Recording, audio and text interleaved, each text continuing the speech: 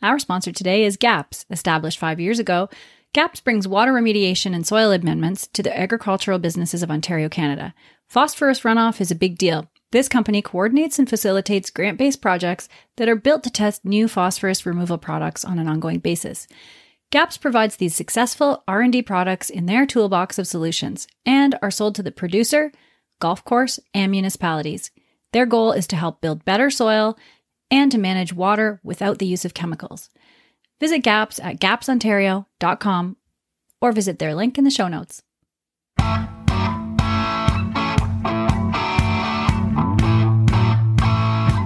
and welcome to the North American Ag Spotlight. I'm Chrissy Wozniak. My guest today is the founder of Teck Agriculture, which is an agriculture services and technology company based in northeastern Ontario. They help farmers manage uncertainty and stress by remotely monitoring their field crops and connecting them with timely agronomic advice using ag tech and dirt bikes. From New Liskeard, Ontario, Canada, I would like to welcome Ben Skapelhomen. Welcome, Ben, and how are you today? Chrissy, I'm doing fine. Happy to be here. Yeah. So can you tell me a bit about your background and how you got into a career in ag in the first place? Oh, I was born into ag. I grew up in a dairy farm and always sort of done it. I think it's a genetic defect. It's also addictive. You can't get away from it, but done this always.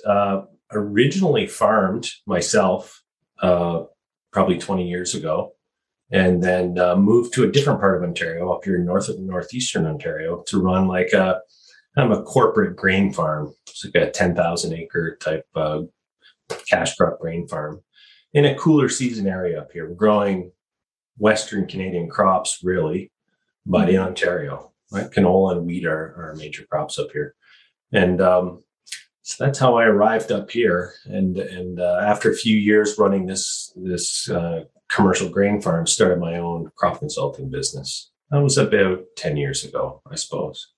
So we give farmers advice, agronomic advice. Crop scouting is a big part of what we do here. Mm-hmm. That's great. And the technology available to producers is mind-blowing these days. And, from drone footage and satellite imagery to mobile apps that identify diseases and insects.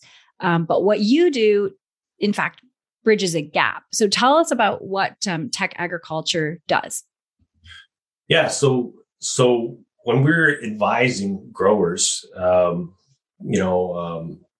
looking for problems in the field, we're already using satellite imagery. We've used drones ourselves here in the past, still do.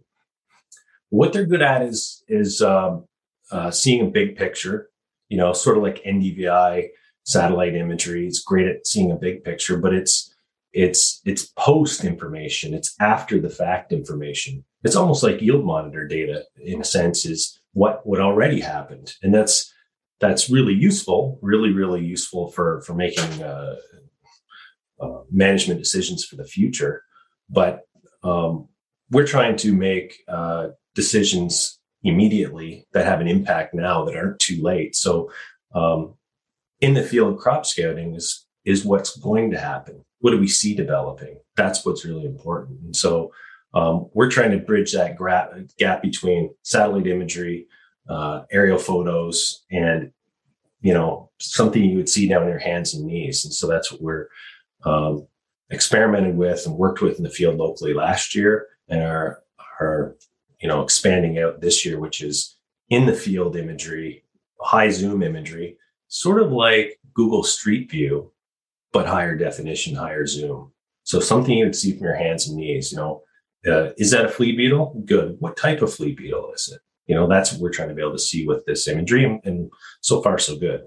So it is like drones, but it's very close to the ground. And sometimes even in the ground, we're digging around and there's imagery from, what's below the surface too, right?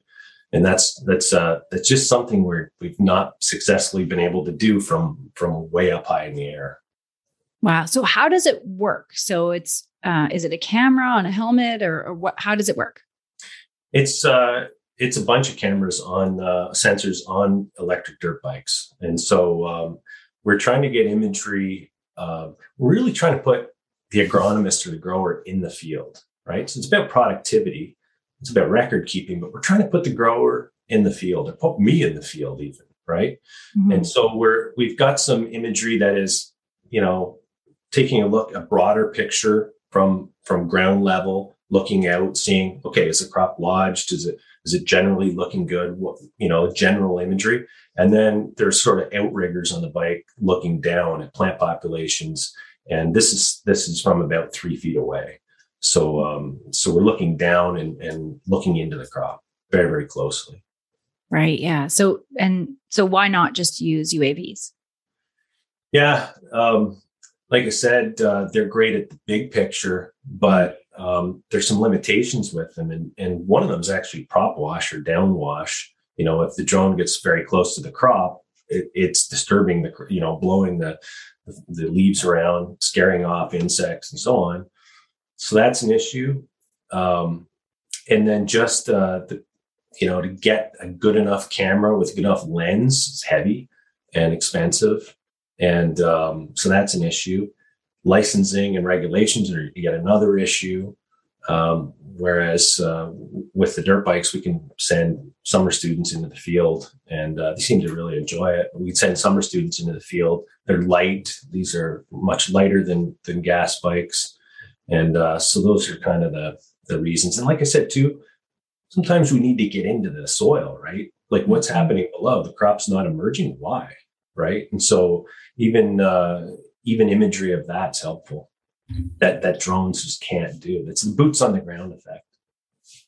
Right. Yeah. And like you just said, you use electric bikes, not gas bikes. And I guess that would be quieter too. Yeah, quieter. There's a whole host of reasons actually that they weigh half as much as a gas bike. Easy to operate. Mm-hmm. Sort of a combination of an electric or of a dirt bike, a mountain bike, and a scooter. These things we were actually standing up on them, and we're driving down the sprayer tracks, right, or between the rows, and so we can go a lot later in the season as long as there's sprayer tracks in the field. We're good to go, and in most parts, at least regionally here, almost all fields are sprayed with fungicide and so on in season. So we've got tracks to run down all season long. Right. That's great. So typically, how often are growers or agronomists really in the field crop scouting? Really in the field, Chrissy? I don't know. They're by the field lots. Mm-hmm. They're in the field with the sprayer, right?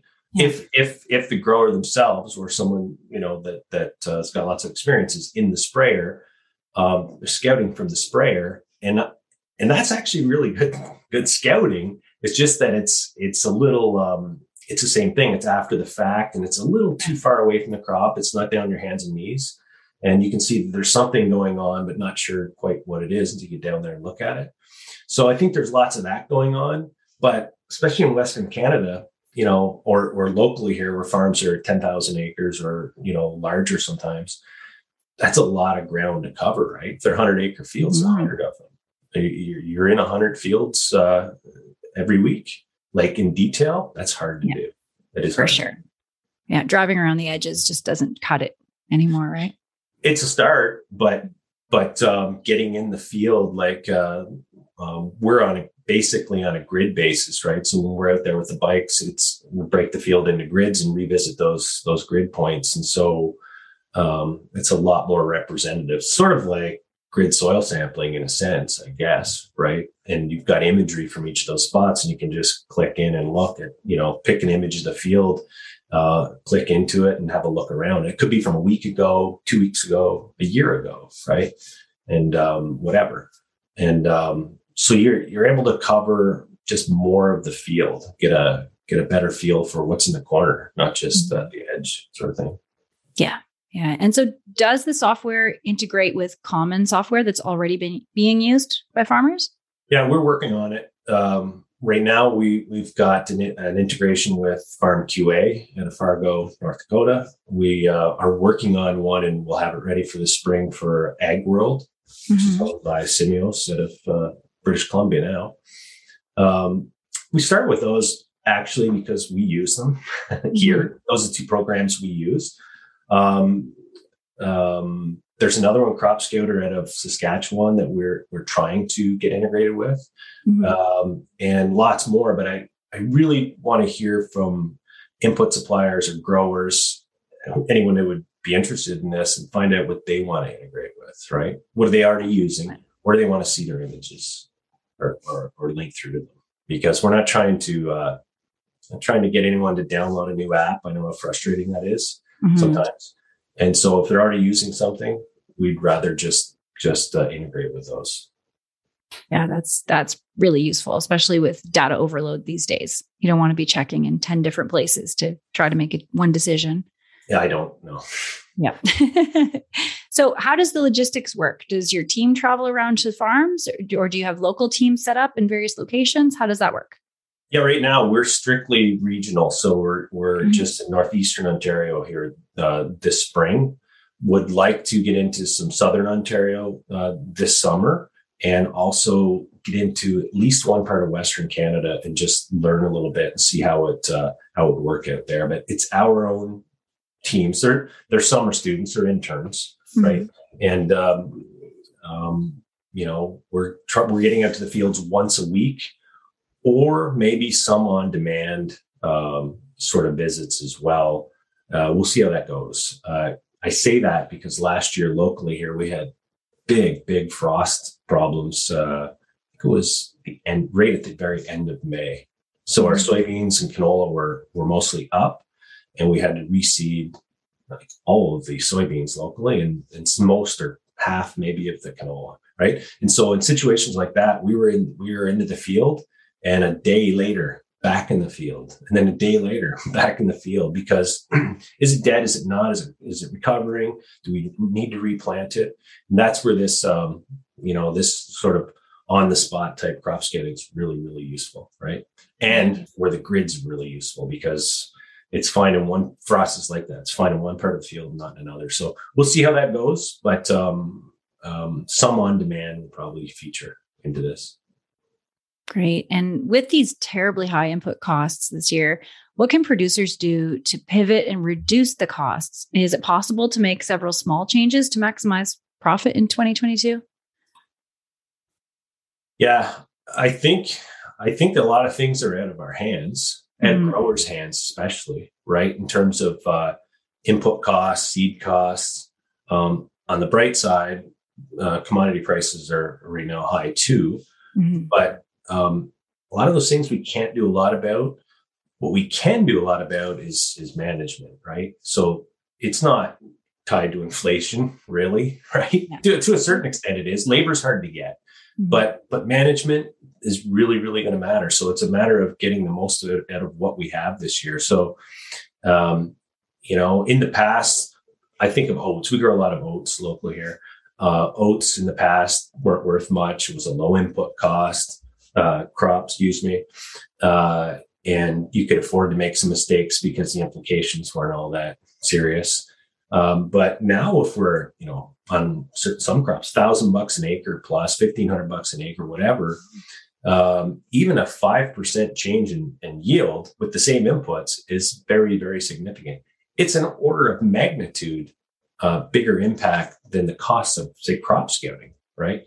Yeah. So if flea beetles are the issue and they're not monitored, and you have a wreck or a thinned part of the field, that is going to have a significant impact and could have been prevented. Cutworms are another thing that comes to mind. Yeah. Frost, we can go on all day, right? But small things, really it's about patrol and being on the ball and being everywhere at once. If we can do that, we can maximize these crazy input costs that we have, right? Or get the most out of them. Yeah. It's more about stopping being reactive and being a lot more proactive, right? At the beginning. That's right. It's about being on the ball, right? Yeah. And and so if some of these things are just left to their own devices, and we just it is what it is, we can take big losses. We're putting big money into it, and now we need to try to get the decent yield so we can take advantage of the other end, right? And so it's really about helping out with management stuff. So I think that's really important this year. I don't know. No one knows where things are going to go. All we know is right now, it is what it is, right? So we have to make the most of it. Yeah, absolutely. And what are you seeing as the biggest challenge for producers this growing season? And in your opinion, what's the best way to navigate those challenges so that there's success on that other side?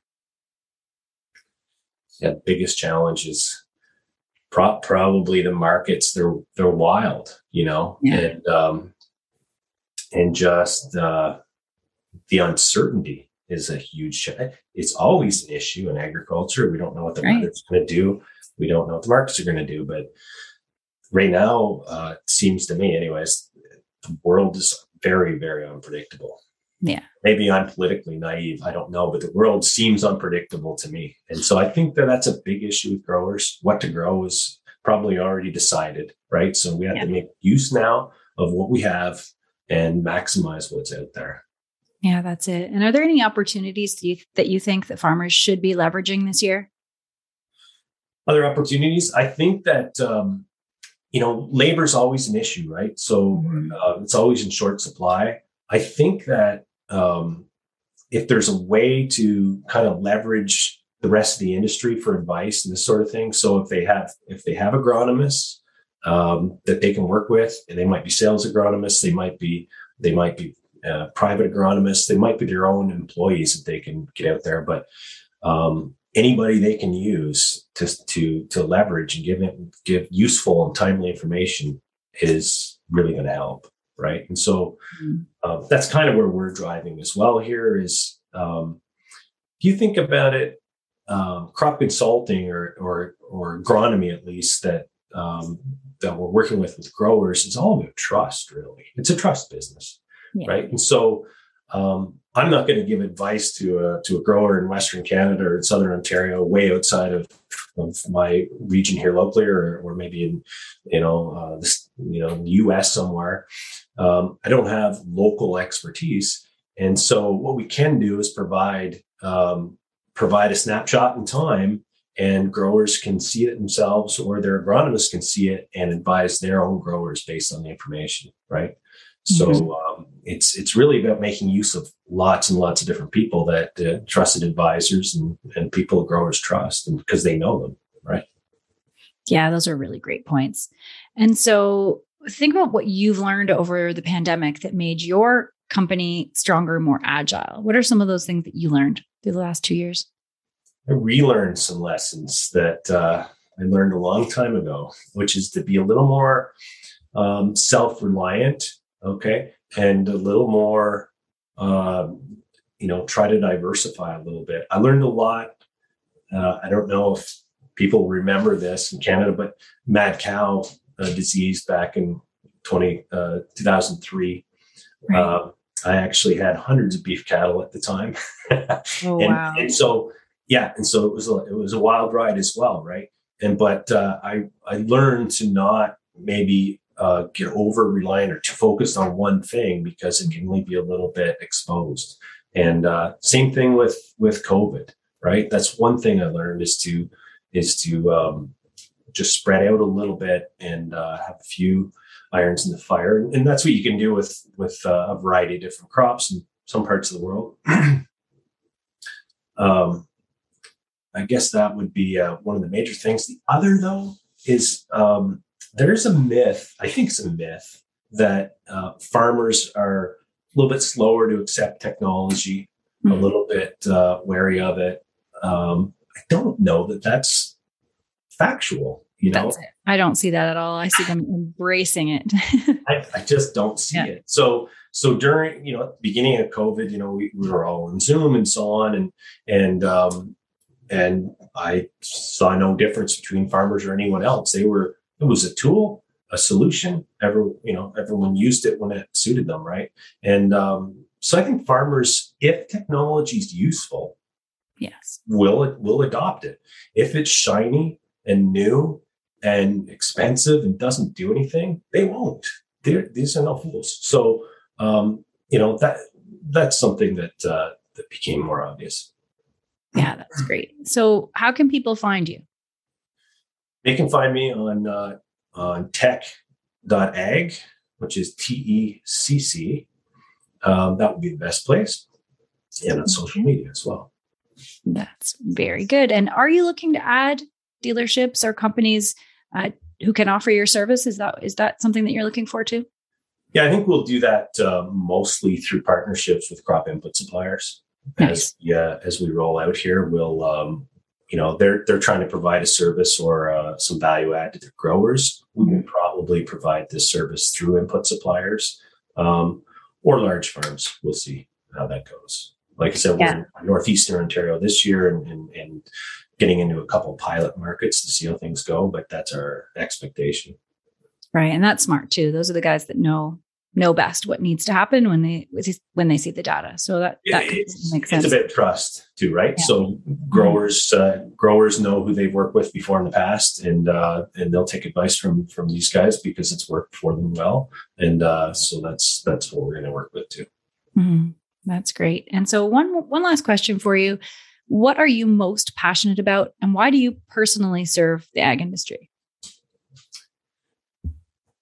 Those are two questions, Chrissy. That's going to cost extra. I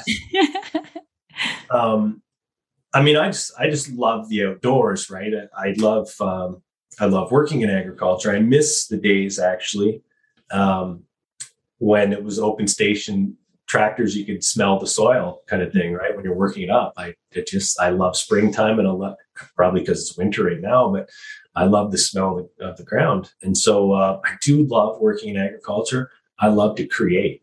And if you think about it, agriculture is a creative industry. We're all creating something. We're growing something from nothing, right? Mm-hmm. I just love that. And what was the second question?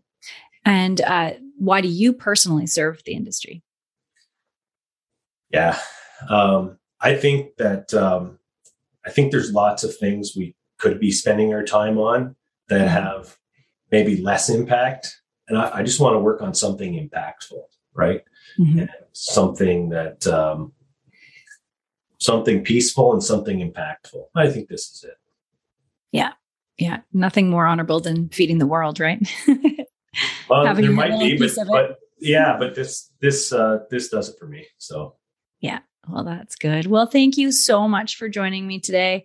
And it was a great conversation. And thanks to everybody who's watching or listening. If you want to learn more, the links will be provided in the show notes. And don't forget to subscribe to North American Ag Spotlight on YouTube, Rumble, or AgFuse channels. And the podcast is available on Spotify, Apple, Stitcher, Amazon, or wherever you listen to podcasts. And have a great day. Thanks, Chrissy.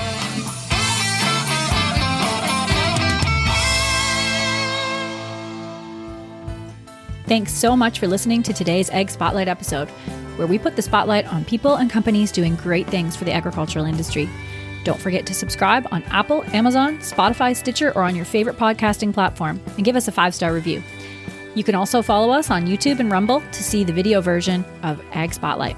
Also, head on over to NorthAmericanAg.com to subscribe to our Industry Connect update newsletter. If you're interested in advertising opportunities, email us at connect@NorthAmericanAg.com. Thanks for listening.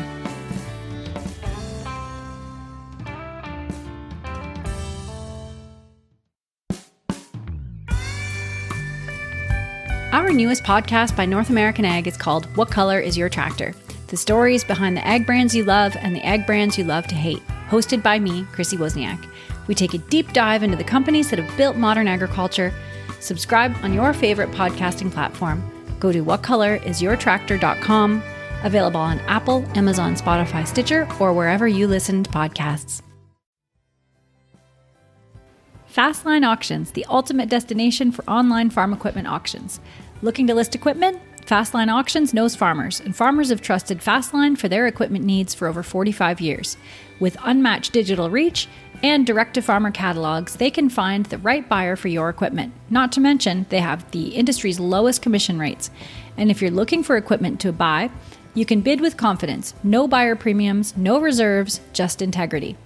Fastline Auctions, your trusted platform for hassle-free, cost-effective farm equipment auctions. Visit fastline.com for more information. You can join us for a tour of the Fastline Auctions platform July 13th at 6:30 p.m. To register for this webinar, go to northamericanag.com/fastline-webinar. That's northamericanag.com/fastline-webinar to register now.